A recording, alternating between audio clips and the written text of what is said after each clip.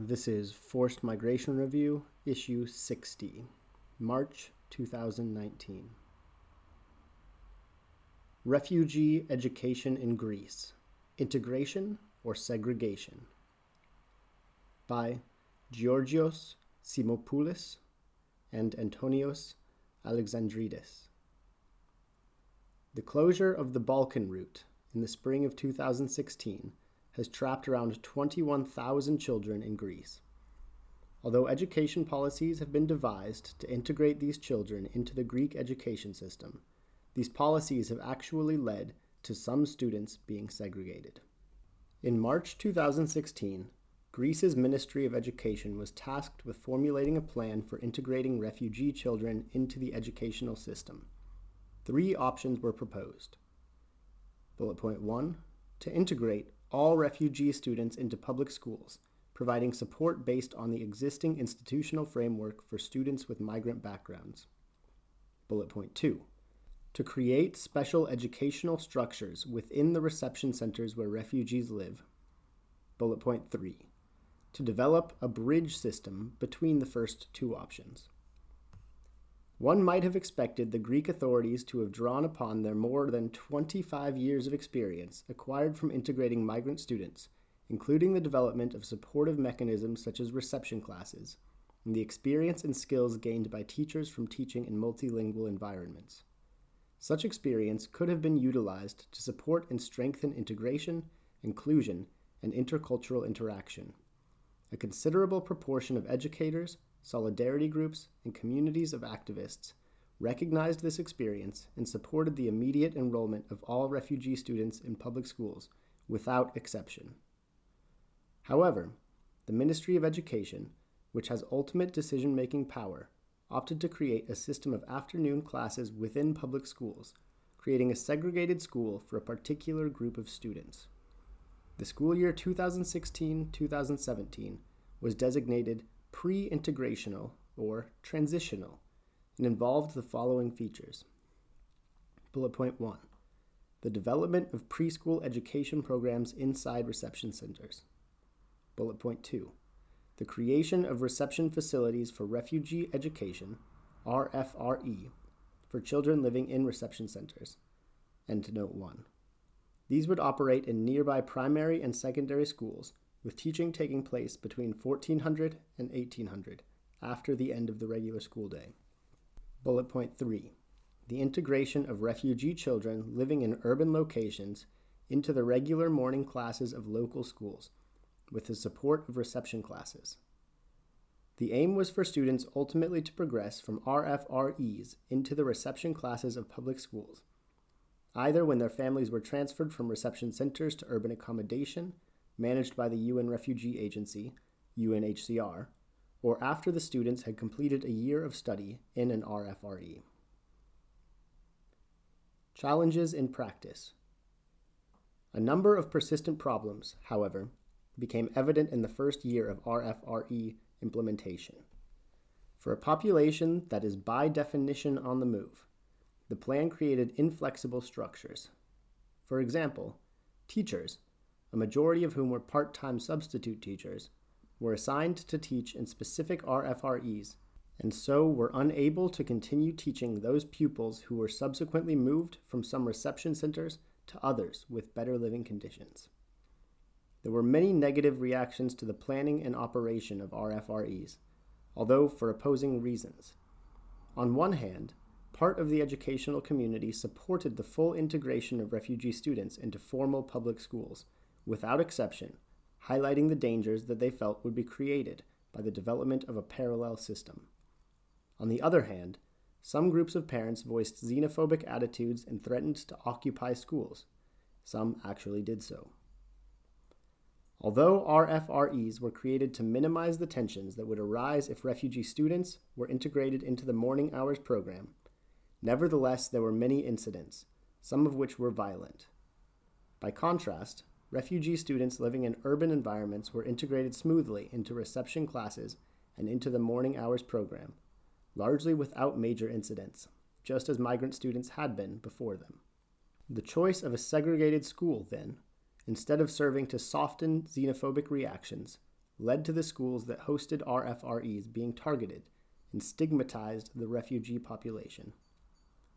The teachers of the RFREs struggled to create an elementary framework of school normality. The practices of ghettoized life that had been created in the reception centers were mirrored in a school experience that was equally disconnected from normality. Those children integrated into the regular morning program, however, were able to get involved with school practices, able to cooperate and interact. And although RFREs provided certificates of attendance, formal schools offered students a graduation certificate, which facilitates pupils' progression from one class to the next, as well as from primary to secondary education. RFRE's students' educational achievements were very limited. Without interaction with the Greek-speaking community, their language skills did not develop, thereby reducing the students' motivation and reinforcing the public's vilification of them as merely people in transit. Teachers in schools that hosted both afternoon RFREs and students in the morning program seemed to support the view that children who attended normal classes, even those who did not receive special support, covered and learned more over the same period than those attending the RFREs. Refugee-friendly or refugee-hostile. The selection of those schools in which RFREs were to be established was based on a system of informal request and consent, which saw some schools identified as likely to be refugee-friendly and others refugee-hostile. The school principals and the regional directors for education, the heads of the regional administrative bodies, were then required to formally agree to the establishment of an RFRE and submit a proposal for final acceptance by the Secretary General of the Ministry of Education. Principals were given the power to indicate when they considered the incoming number of students to be too large for their school to accept, a key flaw of this system of informal consent, which led in the 2016-17 and 2017-18 academic years to waiting lists, sometimes many months long, for refugee students to be appointed a school. Despite legalization confirming the legality of enrolling students with incomplete documents, regardless of the legal status of their families in Greece, the enrollment of children who lived in areas where they were permitted to attend the morning program was, in many cases, complicated or not guaranteed. For example, students attending morning classes are supported in reception classes for 15 hours per week. The rest of the time they attend the school's mainstream classes, with the aim of gradually moving towards full integration into mainstream school within 1 to 2 years. In practice, however, a considerable number of refugee students only attend reception classes, and some schools have decided, despite the fact that they are formally enrolled, to discourage children from attending mainstream classes. This has, in many cases, effectively transformed these reception classes into a segregated system that resembles the RFREs. Misconceptions and realities. The development of RFREs was based on a number of misconceptions. The first was that what was being undertaken was somehow unprecedented, that the large number of students was hard to manage, that their integration into the morning program would create serious negative reactions, and that these children were in a group with entirely different characteristics from those migrants who had previously been integrated into the Greek educational system. The second misconception was the idea that as these students had been out of school for several years, some never having attended at all, they would need at least one preparatory year before they could be integrated into the regular morning program. And the third was the conviction that these children's families rejected the prospect of integration in Greece, and that being in transit and living in unstable conditions were barriers to their children's integration into school. Except for the lack of stability in terms of living conditions and the very real problem of overconcentration of students in some schools in central Athens, none of these misconceptions is well substantiated. The number of refugee students is only a small percentage of the 150,000 immigrant, including refugee, students that have been integrated into public schools since 1995, for whom it was not felt necessary to develop a special educational framework. Thousands of students from Syria, Egypt, Afghanistan, Iraq, and Pakistan have been integrated into Greek schools since 2000, without having a special framework created for their education. Moreover, most of the reception centers, with the exception of large centers such as Eleonas or Skaramagas, provided the afternoon RFRE classes with 40 to 100 students during the 2016-2017 school year, a number which could have easily been absorbed in the morning reception classes run by nearby schools. Recommendations. In order for this segregation to be reversed and to address the lost generation of students in refugee host countries, the following minimum requirements must be met. Bullet point 1. RFREs not to be established unless there is no alternative, such as for large reception centers whose student populations cannot be absorbed by local schools, and then only as a short-term solution until these students are transferred to morning schools. Bullet point 2. The establishment of greater numbers of morning reception classes, which take place within public school hours and should be supported by teachers and social workers to help pupils integrate.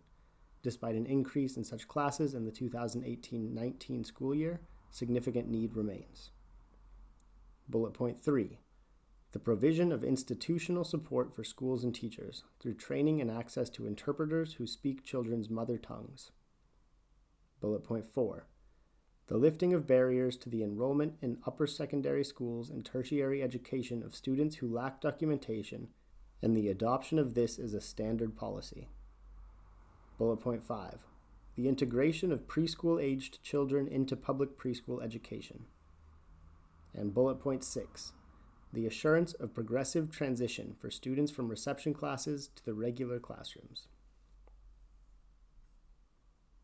By George Simopoulos. Endnote 2. At hyperlink mail2 : GIORGOSIMOPOULOS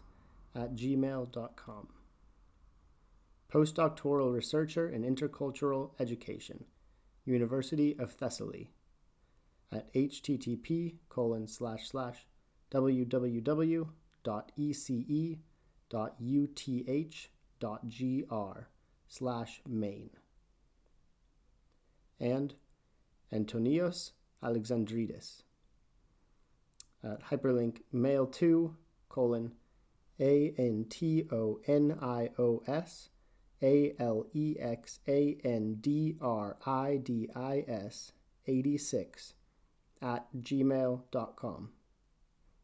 Doctoral candidate in anthropology, Vrije Universiteit, Amsterdam, at https://fsw.vu.nl/en/social-and-cultural-anthropology. Endnote 1. All reception centers in Greece, with the exception of one site in Athens, are located outside urban areas. Endnote 2. Part of this article is based on unpublished postdoctoral research provided by a scholarship from the Greek State Scholarship Foundation through the Enabling Postdoctoral Researchers Project as part of the Human Resources Development, Education, and Lifelong Learning Program, co-funded by the European Social Fund and the Greek State. FMR is an open access publication. You are free to download, copy, distribute, or link to this article, as long as it is for non-commercial purposes and the author and FMR are attributed.